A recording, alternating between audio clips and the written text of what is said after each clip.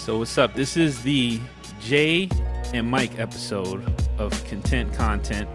I'm here with my very good friend Jason, who I can't wait to talk to because he has some massive jewels and insight into a lot of stuff, and it's gonna be really cool. I'm super excited, and I wanted to make sure I put on some authentic hip hop beat from the 90s that I made.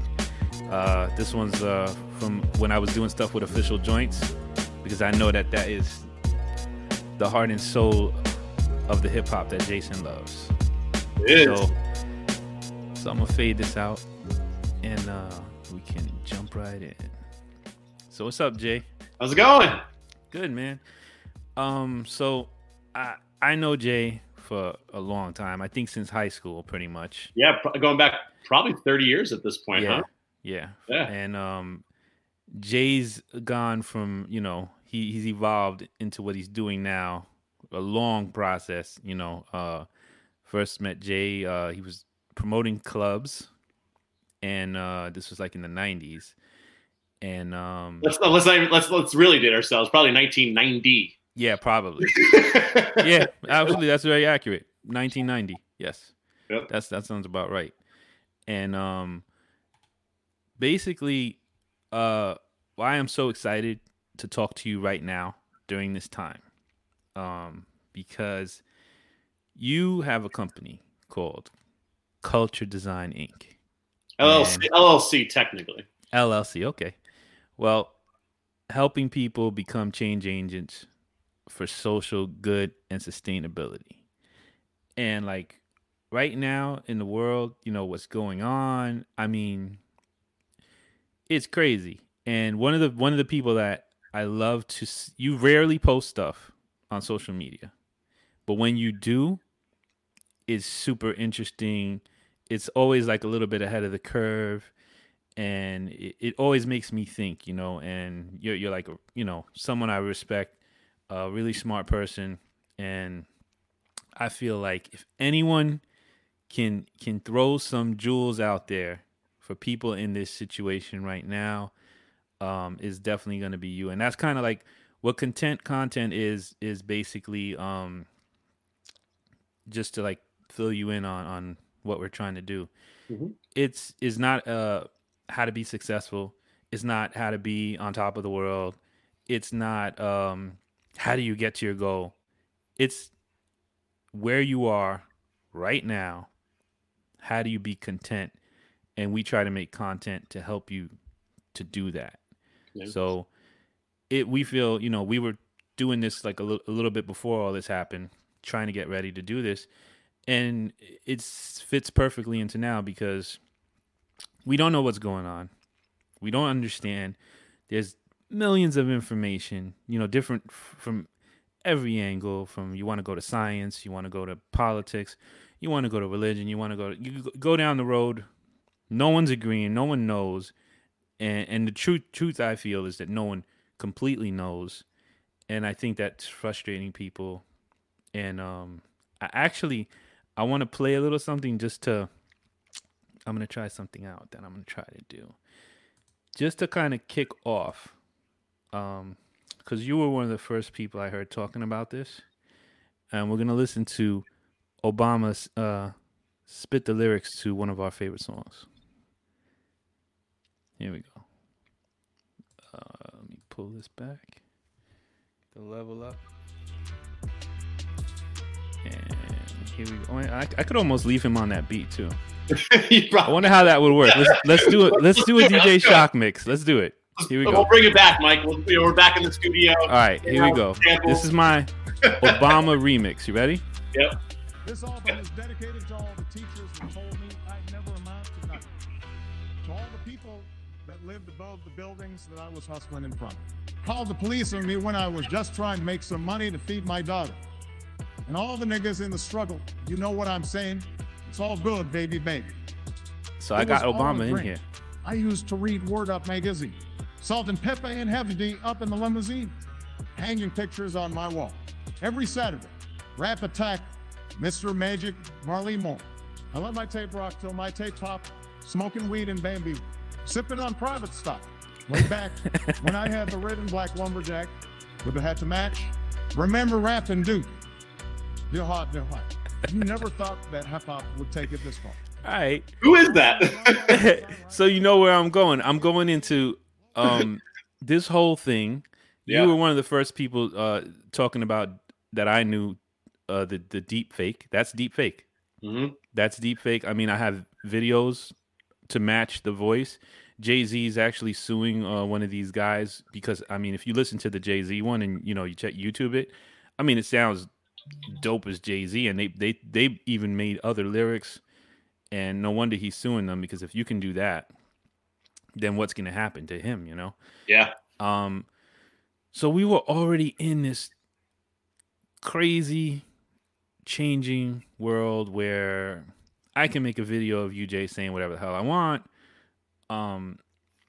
Ever since Trump came in, the cognitive dissonance is just crazy.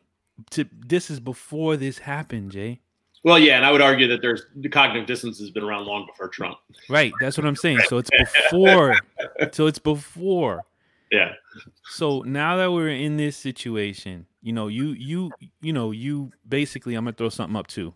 I'm trying to like set you up. I'm trying. Yeah, no, that's fine. Helping people become change agents for social good and sustainability. I mean, this is your wheelhouse, bro. Yep. Like what is happening right now. So in a second, I'm just gonna shut the hell up, and I'm so interested to hear what you have to say. And I think I set it up as much as I possibly could, and it's all yours, Jay. No, listen, thanks, Mike. And I mean, especially, you know what? And I'm gonna take a little bit of a different spin on this one, just given our history and also just giving our roots in hip hop, right? Yeah. So, first of all, when we talk, before you can even get to being a change agent for social good and sustainability, you have to start with yourself, right? And what you've been really kind of talking around is about building your personal resiliency. And I define resiliency as thriving amid change, right? Mm-hmm. Being able to be agile and adaptable to the future that's unfolding in front of you, right? And so I've taken a very long journey, over the past couple of decades to finding my own sense of purpose and to build my own personal resiliency. And that journey started, back when we met. I mean, this goes right back to, our teenage years. And, when you think about the New York that we grew up in, right? When you think about the New York of the 80s and the 90s, I mean, it was, you saw disparity in your face, right? You saw marginalized groups of people that were just kind of being forgotten about. And, growing up in that time, it's like anything else. You don't know, when you grow up in something, you don't know any different, right? So for us, that was kind of our normal. Yeah. We can look at today, New York today, and look back to the New York of then and go, wow, a lot has changed. But sometimes we don't really feel the change as we're going through it. It isn't until we kind of look back and go, wow, look at how different things are, right? When you kind of have that contrast. And I think, if you remember in those days, I mean, I was in the streets a lot. I was out promoting clubs, handing out flyers. Like I pretty much was trooping around the entire city, Dude, I always bumped into you. I mean, you had your backpack. You were always a hard worker, like since day one, since I first met you. And I think, for me, obviously, growing up in a small town of Cornwall, up by Newburgh and West Point area, I think, in growing up in that environment, you're ready to break out, right? You have all of these ideas, you're coming of age, and obviously the city is very attractive for that reason. And I think a lot of my work ethic, even then, that really does carry through today, was really around this idea that I wanted something bigger, right? I was striving for something more. And the city was just that playground to really afford that opportunity. But, where I'm kind of going with, spending all that time in the streets is it's you start to make connections. You start to ask yourself, why are some people treated differently from others? Why does it seem like the system is only serving as a few and the rest are out there just struggling on their own, trying to find their own way? And so I had this sense early on that just something's not right in the world, and I didn't have the vocabulary, I didn't have the tools, I didn't really understand how all the pieces connected and the influences that they had on each other. But I just knew something was wrong, right? And like many people, as I kind of moved out of the music industry and got into the internet business early on in the in mid '90s, I started, obviously with the internet, you start to really see how people start to connect, and how people, and how the internet really broke down the physical boundaries around countries and cultures. And, and I started to realize, like, well, if this is such a great way to communicate, such a great way to connect with each other. And I was very, very optimistic about the path of that. This can really start to bridge some of the bigger divides that we have. Flash forward to where we are now. Yeah. We're still kind of sorting it out. But I think in the bigger picture that there is this greater way of kind of connecting with people. And, I had a very successful career with our other great friend, Jason Heller, right? Had him up here too. Yeah. And so, we achieved some great success, but, I remember, even in 1999, when we were just kind of launching our first company, Mass Transit, out of our apartment in Brooklyn, this was like .com boom days, right? Yeah. The money was being poured into .coms. And, I think, we were looking at companies that we were doing business with that were getting these huge valuations on Wall Street. And I remember we would have conversations like, how are they valuing this company for so much money? It just doesn't make any sense. Like, we do business with them. We know they don't get that much people to their website. We know they don't offer that much value, yet they're being valued at hundreds and hundreds of millions of dollars. But what do we know, right? We're just a couple of ignorant street kids from the music industry, right? So who are we to, they must know something that we don't. Yeah. A year and a half later, the bubble busted and everything collapsed, and we entered into the 2001 recession, followed by, coming right off of that, 9/11, right? And it does give you pause. It does start to have you question your sense of purpose. And what are we really working for? I mean, those, trying to rebuild, mass transit after the bust, and then ultimately to when we sold the company in 2005, those were some of the most difficult years of my life. Aside from, Michelle, so I worked Michelle, my ex-wife, who was also my business partner for many years. During that 5-year period of time between 2001 and 2006, we got married, we got divorced, bought a house. My mother had a brain aneurysm, moved in with us. We were struggling to rebuild mass transit up. And it was the most stressful years of my life. And after we sold the company, I remember, Jason Heller, walking out of Horizon's office after meeting with the CEO and their lawyers to sign the paperwork. He knew how miserable I just was and how unhappy I was. And I was just deteriorating. I mean, I was smoking 2 packs a day. I was gaining so much weight. I was just not physically or mentally in a healthy place. And, as a friend, we had always said, no matter what happens with business, we'll never let it impact our friendship. And we always valued that, because don't get me wrong, as business partners, I mean, you were business partners with Jay at one point too. I mean, it's just natural that as partners, you're bumping heads, right? Yeah, there's going to be that friction. Different ideas, different directions. And obviously when you're younger too, it's just different, right? You don't have the maturity that you have in later years, right? But we always valued our friendship first and foremost. And granted, during that period of time, I wasn't emotionally mature. Right. I was struggling so much and acting out and having anger management issues. And so I credit Jay for being able to just tolerate that. And then, and I remember, him saying to me, coming out of that office after the deal was signed, we've fulfilled our obligations as business partners to each other. As your friend, I just want you to be happy. And so whatever you choose to do, you have my support.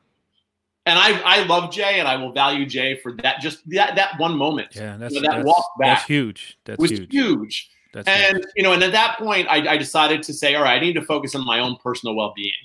And so when we talk about being sustainable, the first thing is sustaining yourself mentally, physically, right, and emotionally.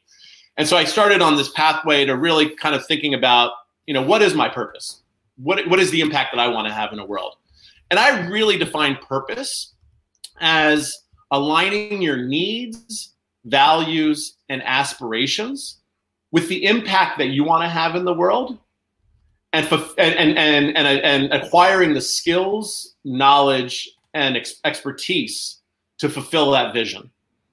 And so Hold I started. on. Hit us with that one more time, because we're big on vocabulary at Content Content. We might just rip that off of you. Sure. It's just part of the game here. Sure. You may see. Go ahead. Hit us with that again. Sure. Purpose is aligning your needs, values, and aspirations with the impact that you want to have in the world, and acquiring the skills, knowledge, and expertise to fulfill that vision. Right. So, okay. At that time I had, I was still consulting and doing digital marketing stuff, but don't get me wrong, it was a great lifestyle business. So it was great. I mean, I wanted to bring Michelle, my ex-wife, back on board as my business partner in that business. But we, because of the stresses that we had endured in those years, we just wanted to be happy. We just wanted to create a fulfilling business for us. And don't get me wrong, for the whatever it was, the years, Burnham Marketing was 9 years. So Burnham Marketing, so that was a great lifestyle business. I worked, made sure I focused first and foremost on my mental and physical health. I was very fortunate that I was able to work like 30 hours a week. If I wanted to take off and go bike riding in the afternoon, I would do that. And while, but I was good at what I did, but it didn't really fulfill me. And it wasn't until 2009 that I started really getting into the area of psychometrics. And for anybody that doesn't understand what psychometrics is, it's really being able to measure mental models, the way people's psychology and how that translates into behavior, and being able to understand the relationship dynamics between people, and also then how that plays out into bigger systems like cultural systems, organizational systems, right? So it allows you to really understand the individual in the context of a social system. And so I started to really play in that. I formed a couple of joint ventures with a couple of other companies to really kind of bring psychometrics to market. And during that period of time, I just realized that, wow, I'm using these tools as a means for marketing, and essentially basically understanding people at the cognitive levels to get them to market a message, to persuade them to buy more crap that they don't need, and just really feeding this mass consumerism type of culture. So kind of like manufacturing consent. Exactly. So, and I felt that, at that time, and this is now, keep in mind, this is 2009, 2010. Mm-hmm. I just remember thinking to myself, all right, if we're getting to a place where we're influencing people at the cognitive levels, I mean, one day we're manipulating them to buy products and services. Well, the next day we're going to be manipulating them based on getting them to conform to a certain ideology, right? And and the same tools apply. And I mean, when you look at marketing is a form of social engineering. Yes, right? And I think that's when me and you started to talk on this level, because I was I still am working at the UN, and I would see meetings about social engineering. And I think that if I remember correctly, one day I kind of threw that term out at you, and you're like, yes, that's exactly. And we really got into a good talk, because I understood it a little bit from doing sound on some of those meetings about that. Sure. So funny you bring up the UN. And at that time, one of my mentors, John Fury, who was the founder of this company, MindTime, which is they were the ones that created the model around the psychometrics that we were using. He had been partnering with this guy, John Elkington, who, for everybody's purposes, John Elkington was considered one of the most, it was like number 4th influential person in the field of sustainability, like right behind Al Gore. And so he, and John Elkington had been publishing a paper around how to leverage the MindTime science as a means to assess organizations' future readiness and their resiliency, right, and being adaptable. And that kind of, right at that point, that just sparked everything for me. At that time, I had been really kind of finding my purpose and really thinking about where do I want to go with my work. And so I started volunteering at the UN. So I started bringing this form of psychometrics to the UN, and really started volunteering as a social innovation strategist and change management consultant for the UNDP, and really helping them think about the transformation within their own organizations around becoming more sustainable, being more resilient. And through that work, it really started my path towards change management and cultural design and transformation. And for everybody's purposes, what that essentially means is, being able to facilitate and develop strategies for organizations to be able to manage through any type of massive change or disruption, or to implement a shift in mindsets and behaviors within the organization, to get employees to behave in a certain way, whether it's to improve the customer experience, to be more innovative, to be more collaborative. It's a form of social engineering. However, this is the difference, right? So I always kind of say culture design is really a few of my mentors, we used to joke around and say, you know, the work of culture design is really the Justice League for behavioral science, right? And so when you look at social engineering, I would say the difference between manipulation and influence is transparency and intention. So with manipulation, you're looking out for your own self-interests. You're trying to manipulate the other person or groups of people to satisfy your needs, not at the sacrifice perhaps of their own. And you're not really being transparent with that. And ultimately, in that process, you don't have their best interest. So your intention is purely self-centered. So it's like social engineering with a conscience. Yes, sort of. So it's interesting. Like, so a lot of the work that I focus on is how to build socially conscious organizations and socially conscious cultures as a means to support the sustainability agenda. Because I believe that social consciousness is that pathway to being more empathetic, to building more authentic relationships, to operating in a more transparent way, to being vulnerable, and to be a servant leader, right? And so from an influence standpoint, it's not about being secretive with your intentions. It's actually about being very open with it. You know, so if I want to convince you of something, I'm telling you what my intentions are. But at the same time, I'm not holding on to my conviction, right? I'm trying to understand what your needs are, what your values are, what your aspirations are, and then let's work together and co-create that future together, right? I can translate that too. Giving a shit. Care. Yeah. So even at our organizations, but yes, giving the shit. If we want to go back, giving the shit. Right? Like I said, back in our day, I didn't have the vocabulary. When I look at it now, it's like, well, no, it is about care, right? It's care for your community, right? Care for your organization, care for your colleagues, care for your customers, care for your family, your neighbors, right? Care for yourself. So, yeah. And care for yourself is critical. I think if you care for yourself, it'll automatically grow into what you're talking about. I mean, just not to jump in too much on your story, but one of the things that I noticed with your story is that once you had that moment with Jason, you began to care for yourself, and once you began to care for yourself and love yourself and be kind to yourself, mm-hmm. that grew into you pouring that into your business and the rest of your life. And that's wonderful, because that's what this is about. Like, the content is about those kind of things, and that matching, that kind of like, but it all starts, what I love about your story, and it's because it's true and it's real, is that you can see you took care of you, the inside first, and that grew into what you're doing now, which is obviously way more fulfilling. I didn't mean to jump in, but I just wanted to kind of throw that in a little bit, because I mean, it's so important. I mean, continue, man. I mean, but it's such a jewel, because a lot of people are gonna say, well, how did you get to this? How did you get to that?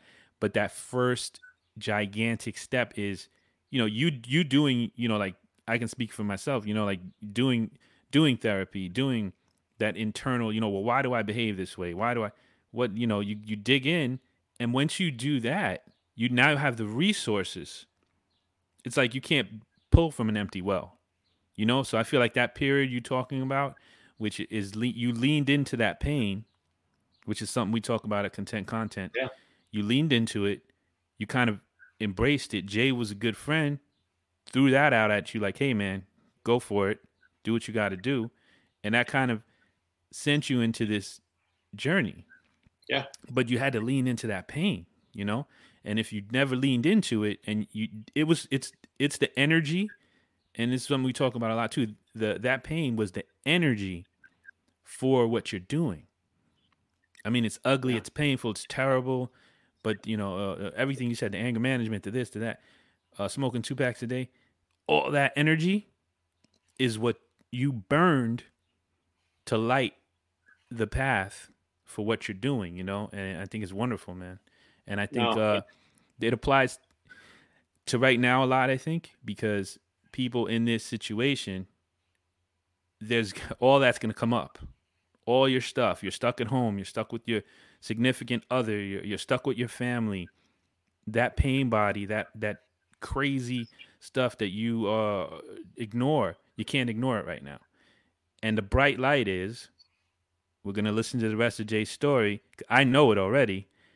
And that's why I wanted to jump in right here, because the bright light is that this moment, this virus, this shutdown, everything you're facing can become that fuel that Jay is going to talk about right now. Yeah. Well, and frankly, it has to.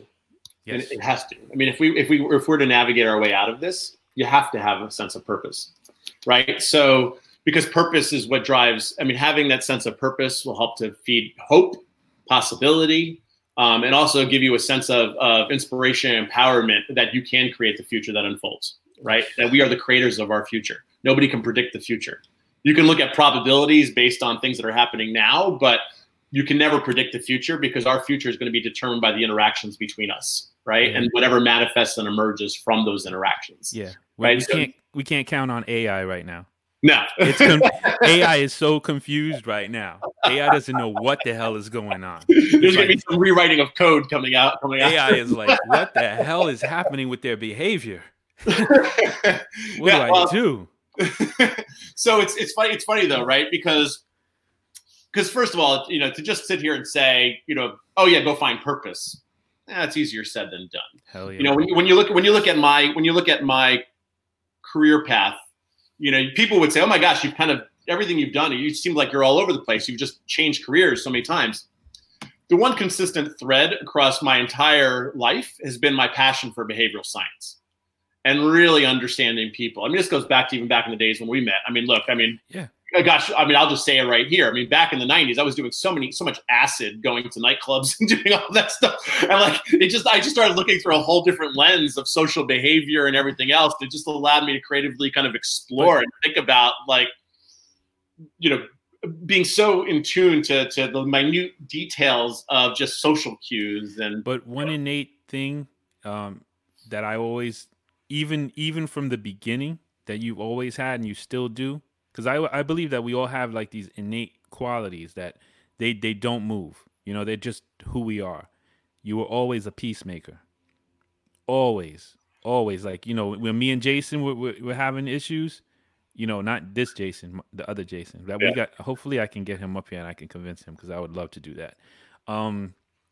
You were the peacemaker. When other people were having some issue, you were the peacemaker. You've had that, like, it probably traces back to childhood or something. Like, you've had that innate, like, first of all, you're always sensitive to it, to what's happening, so I'm just co-signing what you're saying. Like, you were always sensitive to people around you, the group you were in, what was happening with others and why. And you were always, so what you're doing now, like, in a sense, like you just said, you've always been doing it. It's just that you're doing it like on a bigger, more informed, more experienced scale. What you're talking about is empathy, right? Yeah. So, and empathy is one of those things that I mean, we all possess it, with the exception of certain narcissism, but it's also being able to hone that tool, right? So I was always someone that, let's put it this way. I will say this. Back in those early days, and especially through my early days of sales and marketing, I think I was much more of a social engineer in being able to try to manipulate the outcomes to whatever I wanted the outcome to be. And however, in that process, I gained a new tool, which was how to remove your sense of your ego out of the equation in order to achieve whatever your objectives are. So all too often, our egos get in our own ways of being able to accomplish the outcomes that we're trying to satisfy. And so when to your point about, one, it's one thing to be empathetic to your environment and the people that are around you, but all too often our own egos get in the way of being able to really drive harmony amongst the group and to be able to arrive at a certain consensus to find our path forward. And so I was always saying, all right, I'll strip my ego out of this.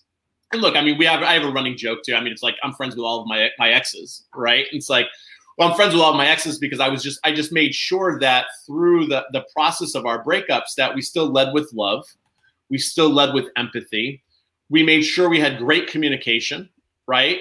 And and we wanted to make sure that wherever the outcome of that relationship was going to be, even if it ends, that we still looked out for each other and we still wanted the best for each other. And so often, in any kind of relationship, because at the core of what we're talking about are all relationships, whether it's interpersonal, your relationships with your community, your relationships with your company, your relationships with your country and with the world at large and your environment, right? And so all too often, when we focus on what it really means to connect and what does it really mean to cultivate strong, healthy, and sustainable relationships, well, it is about focusing in on, well, what are those collective needs? Right? How do we align with our values and our aspirations and what we want and co-create together, whether it means parting in a particular relationship or evolving the relationship into something new or starting a new type of relationship. It really does start with that foundation of alignment and aligning with your needs and your values and then designing that path forward.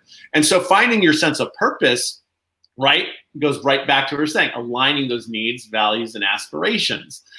The next step from there, though, is really crystallizing for you what is your purpose based on what you need, value, and aspire in relationship to the world. And you have to put it into that context.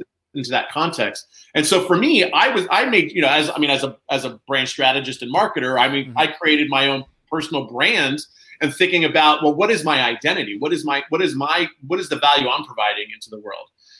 And it should be something that isn't just, a lot of times we deal with this, this is my personal life, this is my professional life. If the one thing the virus is doing for sure, it's definitely shedding that, right? And I like to, one of the things for me that I always think of, I was reading something the other day, and it was talking about the war within ourselves. So, and it takes it into the realm of the war within ourselves. So the selves you're talking about, your personal self, your work self, the work that you became in the house you grew up, that self that you become when you bump into your family and you're having a family gathering, that's a whole nother self, and on and on and on, the work self, the persona, if you're an artist, that self. Yeah. And when they're all at war with each other, you're at war with yourself. And you need to align, just like what you're saying, you align all those selves to be one self. The same guy, like doing what you're doing is the same guy who's going shopping, at the store, is the same guy who's in a relationship with somebody. They're all the same guy. And I've seen that it's remarkable because I've noticed, I've observed other people where I've seen them in the workplace and I'm like, who the hell is this guy? Yeah. Some people can be very serious, all the time. And then all of a sudden, they're at work and you're like, who the hell? They're like crazy, very outspoken, very this, and vice versa. Some people just turn into someone else when they get home with their family. And I think this is another great time right now to align those selves. You're home, you've got time, you don't have the distractions. You're not getting beat up by work, by commuting, all this stuff. Great time to align those selves. Back to you, Jay. Well, no, and you're saying it's living your truth, right? Yes. It's living your truth. There you go, living your truth. Yes. And so for me, I had to start putting words to what that truth was. And so for me, I defined my purpose as improving lives through relationships and experiences. And, that doesn't get into specific how to do that. Right. But it gives me that grounding to say, regardless of whether it's in a romantic relationship, a professional relationship, or with friends or with my community, my focus needs to be on improving lives through the relationships, right, and how I connect and the experiences that I deliver for people.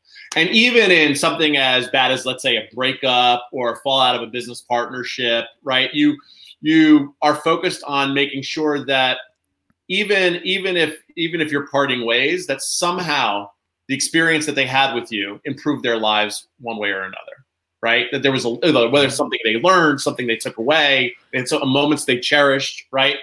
And then it was about how to define what my mission was.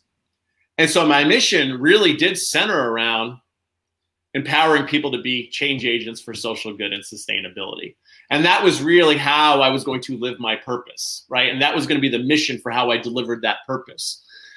And then what is the strategy for doing that, right? And then for me, my strategies became, remember the second part of your purpose, right? Acquiring the skills, knowledge, and expertise to be able to deliver on that vision. So I didn't want to dismiss all of my experience in my career. And actually, going back to the UN, I was one defining moment for me. I remember this was a moment when I was kind of in that crossroads where I was so sick with what was happening in corporate America, and I was just ready to get out of the private sector and go into the public sector, go work for a nonprofit.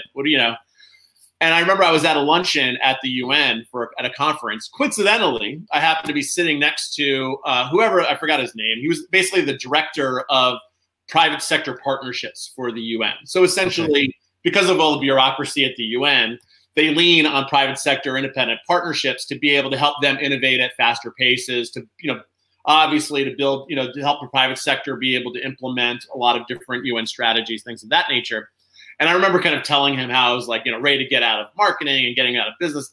And I remember him looking, he goes, we need change agents in all sectors across society. He's like, I feel you would be doing yourself and the world a disservice by abandoning your 20-year career and trying to do something completely new and really thinking about how do you facilitate change, within your own areas of expertise and your own careers. Man, that is a jewel. I love that. That's so great. Like, listen, I just wanted to stop there for a sec because one of the things, like when we have these great conversations, we can just keep. It's almost like you drop a jewel and you keep running. It's like that is such a jewel. That right there is just awesome. It's like you might be in a situation right now where you're like, I'm sick of this, I'm sick of that, and usually, the normal human thing to do is like, the hell with this. I'm gonna do something else, or I'm gonna open a new this, or I'm just gonna take a course and I'm going to become something completely different. But I love what you just said because it's not just throwing away everything you've worked hard for as far as knowledge and experience. It's saying, hey, you've got all this. Don't just throw that away. Be the change agent. Right. You've got issues. You don't like what's going on. Maybe you can be that person within this thing that you're saying or feeling from your experience is just a mess and you're sick of it. Man, that is a jewel because it's not normal. That thinking you just said, it is not, you won't find that in many conversations. That advice he gave you was unique.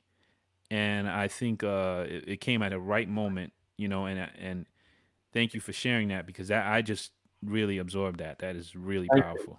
And I'll give you another one that I got from another one of my mentors. One of my mentors, Joe Brewer. You'll see him posting. We'll post on each other's Facebook stuff. He's one of the most brilliant people I've met. And he's, as it is now, he's down in Colombia building like regenerative cultural, regenerative models for developing communities in a more sustainable and resilient way in Colombia. The work you're doing is phenomenal, but he gave me a great jewel, just like the guy at the UN. I remember when I was struggling to kind of think about, because obviously after hearing that, I was kind of reframing my thinking about, okay, how do I focus on the work that I'm doing and how do I really start to affect change here? And, and I really started pivoting my last company, Burnham Marketing, in that direction. And I was just struggling because, I started out as a marketing consultancy firm. Now I'm into change management and cultural development. And the way I was framing up my messaging was based on what my passion was and using all the language that I have learned. But that wasn't necessarily resonating with business leaders. And nor did they have the funding to say, yeah, we're going to build a sustainable business. Whatever, like we still have to focus on quarterly earnings and profitability. Yeah, you all had these to kind of things. I see what you're saying. You had to kind of like figure out how to fit in. Like all of a sudden you're the elephant in the room all the time. Right. Like, so how do you fix that, Yeah. And I remember Joe said to me, he goes, you need to find your Trojan horse. And I thought, he's onto something. I was like, yeah. So what I realized was it goes back to aligning needs, values, and aspirations. Well, what are the needs, values, and aspirations of the big corporation, right? And how do we get them to recognize that, well, to be more sustainable, it's also going to lead to greater profitability, right? And so that's when I started going down the road of change management, customer experience, essentially getting to a place where there was this realization, especially spending a lot of time at the UN, that our pathway to sustainability was through building socially conscious organizations and getting businesses to be able to innovate and operate in a more sustainable way.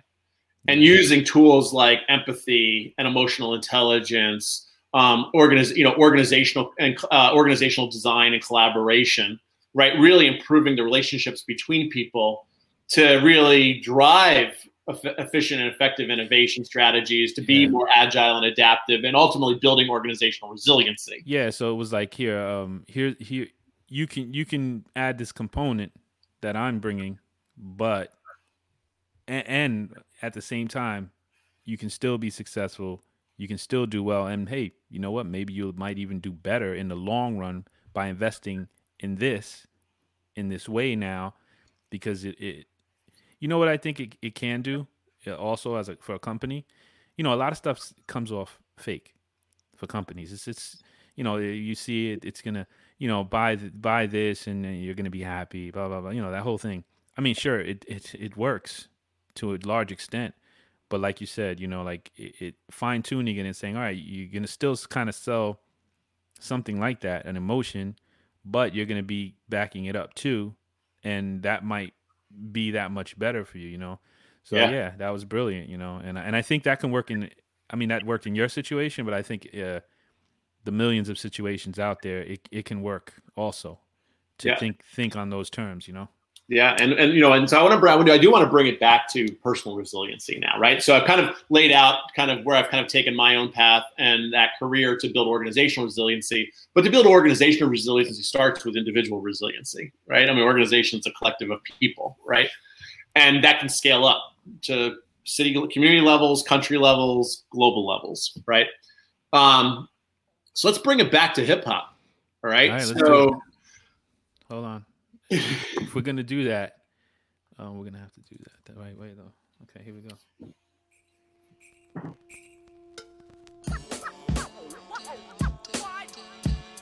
You know what? No, this is old. This is Mass Vinyl, man. This was Mass Vinyl? Yeah. Shock Therapy. My memory's slipping, man. Yeah, listen, mine too. If I didn't have it in front of me with the title and everything, I made it, and I probably would do the same thing. All right, so let's take it back. I love those mellow beats you make, man. They're great. Thanks, man. God, you're just bringing me back now. So let's talk about hip hop for a second, because there's a lot of people who know me that just don't know what I was like growing up, right? Mm-hmm. They know me in a professional setting, but hip hop is ingrained in everything that I do. I mean, hip hop is what shaped me. Hip hop is what influenced my worldview. And so another little jewel I remember getting, and this wasn't that. It was I'm saying that wasn't that many years ago. This was only probably about 15 years ago. But I remember I was listening. I really was probably listening to some show on Hot 97 or something. Mm. And I forgot, I forgot who was talking.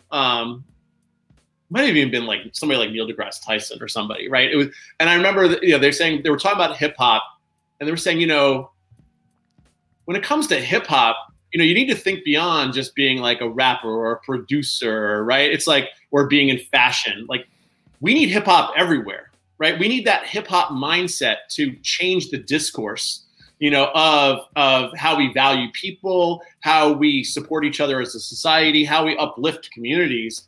And so you need to have hip hop as lawyers. You need to have hip hop as doctors, right? You need to have hip hop as business leaders. And what that really means, right? So let's really get at what it means to be hip hop and say, I am hip hop, right? I mean, just to quote KRS-One, right? I am hip hop. But what does that mean? Because, you've heard people like KRS-One. I mean, going back to the early days, right? Yeah. Rap is the music. Hip hop is the culture. Yeah, rap is something you do. Hip hop is something you live. Right? So that shaped me so much. I mean, let's remember, I'm a culture designer. That stems from my roots in hip hop culture. Yeah, you saw it play out. Well, and here's what was fascinating about hip hop culture. How it scaled globally in such a rapid way and consumed popular culture. Still. And so let's dissect that a little bit. Why? Like why hip hop? Like why all of a sudden did hip hop? Like, it's hard, right? It can be hard for people like us who were in it, and obviously arguably some of the pioneers in it to kind of shape how it was unfolding. But then once it kind of took off, right? Well, first of all, hip hop was born from adversity, right? It was born from the streets. It was born from communities that were living in disparity, right? That didn't have the means to reach the certain social and corporate status. South Bronx is burning. That's where it was born. Burning, right? That's where it was born. So, and let's remember too, you're dealing with. I mean, it was gangland, right? So you had all the gangs were warring across the city at that time. But there was still this core that said, well, we need to figure out a positive path forward. Like, what does the future look like? And so those early innovators, all right, around hip hop culture were trying to figure out positive outlets. They were trying to figure out positive outlets for youth, right? Get them off the streets. You know what? Put down the guns and battle in a circle. You know what I mean? Like whether you're a b-boy, whether you're a rapper, whatever it is, use those as your weapons.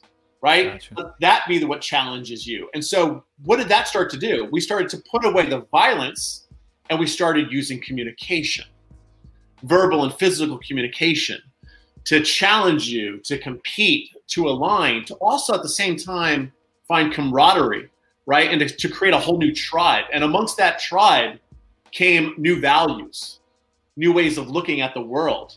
Right? New style, new language, right? New ways of living. And that camaraderie, that community, that tribal essence of hip hop is essentially became replicable. Right? That, that when you look at the essence of hip hop, I mean, let's go Zulu on this, right? Peace, love, unity, and having fun. Yeah. Right? Peace, love, unity, and having fun is transferable to any culture because it starts to tap into our innate human needs. And when you start to strip away things like consumerism and all the things that money can afford from a culture that was born from no money, you start to get more at your innate human needs of really recognizing that, at the essence of who we are as people, yes, we need to satisfy our physiological needs, right? Home, shelter, food, right?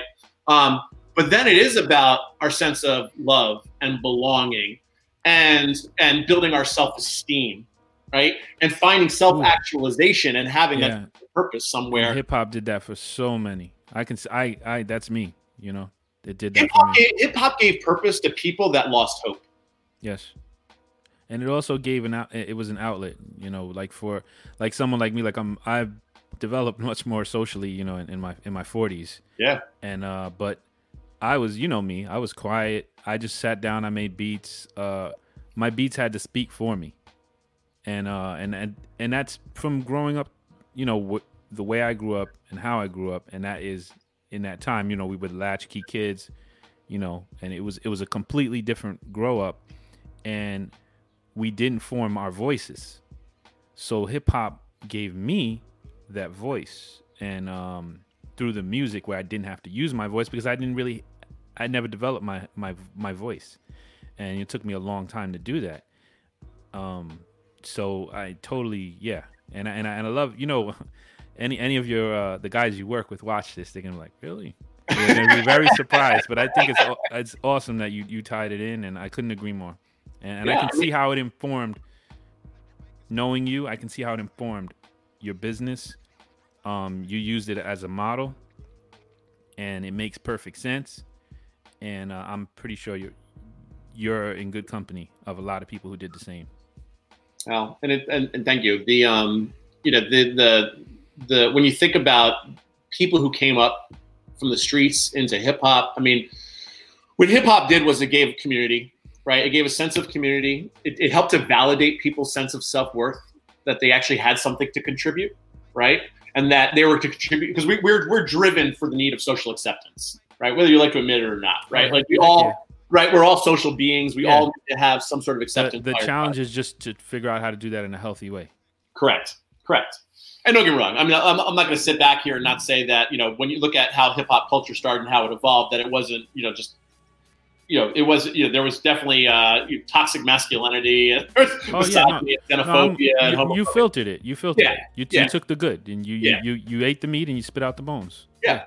But it's like any culture, right? There's good and bad in any culture. Hip hop culture is the same thing. Right? You can look across any popular culture and you can find all of these things. Absolutely. Right? So the culture is just dynamic in that way. But the fact that it was able to replicate and then scale globally. So, think about the old days of like going to like Rocksteady reunions or Zulu Nation anniversaries. When you had b-boy crews from all over the globe. I mean, remember when Rocksteady Japan would come into the city and it was like Rocksteady Japan's here or Rocksteady Believe it or not, South Korea. That still lives. Yeah. I share the videos with you sometimes. Yeah. It's alive. You see my son, still alive. Oh, the beast. Yeah. So I don't want to cut you off, but we have to keep it under an hour for upload reasons. All right. It gets crazy once we're at like 51 We're minutes. At 51. But I really, I want you to please, from all your experience, and thank you for sharing, like, because I love you made it really personal, and I loved that, and I think that is going to resonate with people, and that is the main goal of this show and what we're doing.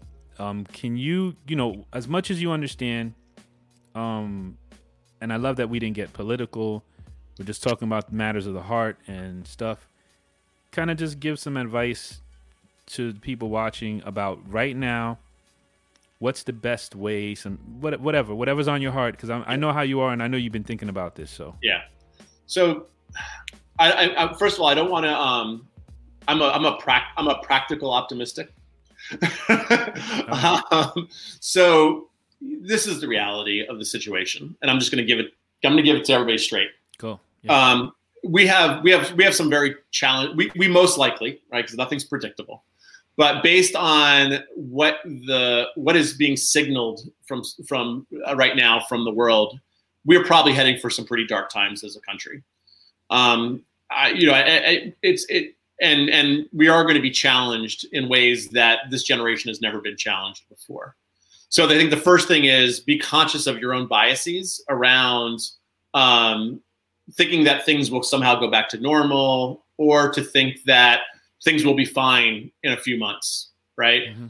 That's the first step to building resiliency. This isn't about giving up hope, right? But it is about being grounded in reality, right? Yes. So that you can be well equipped and you can prepare yourself for what's going to happen, right? So it's about having a bit of foresight, and regardless of all of the noise that's out there,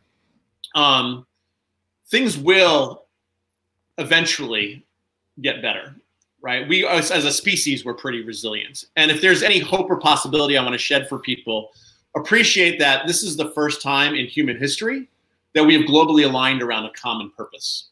And that alignment of a common purpose will manifest a new consciousness that we don't know yet.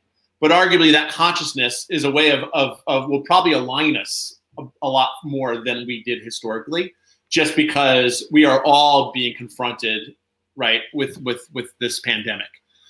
As an individual, I think it's important for everybody right now, because especially for those in isolation, right, staying very in touch with your emotions. Whatever you're going through right now, it's okay. If you want to make a joke and laugh about it, that's okay. If you're angry, it's okay. If you want to just grieve and cry, it's okay, right? Yeah. It's all okay, right? But be empathetic to each other. We're all going to be going through different emotions at different times and for different reasons, right? This is a personal journey, even though it's a shared journey, Okay. So just be empathetic to what we're all going through. And also recognize that we are sharing in this vulnerability, right? Nobody has all the answers, and when you're dealing with a future that is unknown and that is uncertain, that causes a lot of anxiety. I mean, a lot of the stresses and anxiety that people are going through right now is the uncertainty. We like to be in control of our environment. We have to have, be able to know where I've noticed that. We got to plan accordingly. I think that's big. Yeah. And I think, part of my own personal resiliency is I think I've for the past 10 years, and don't get me wrong, it's been 10 years since I've been really developing it. Then I think of it like a muscle.